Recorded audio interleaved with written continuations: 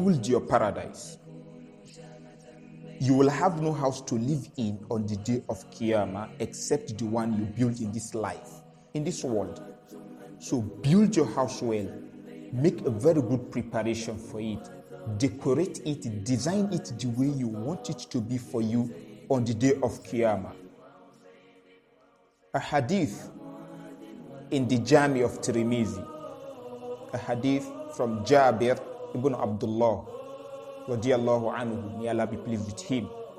He said that the Messenger of Allah sallallahu alayhi wasallam, blessings and peace of Allah be upon him, he said, Man qala subhanallah al-azim wa bihamdihi, whoever repeats, always repeat subhanallah al-azim wa bihamdihi, subhanallah al-azim wa bihamdihi, subhanallah al-azim wa bihamdihi. You always repeat this, believing sincerely in your heart in its wordings, the content.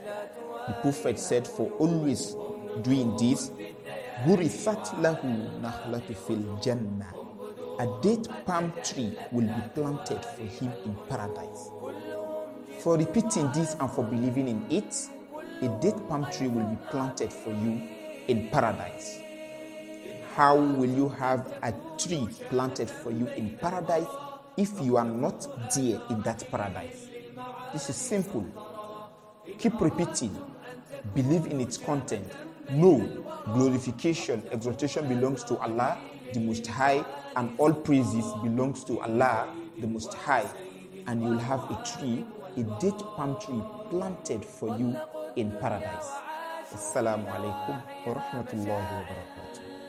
ملأوا الأرض سلاما وعلوما وفضائل طلقوا الدنيا وعاشوا في نواحيها مشاعل ملأوا الأرض سلاما وعلوما وفضائل وهدوا كل ضليل عن هدى الإسلام ما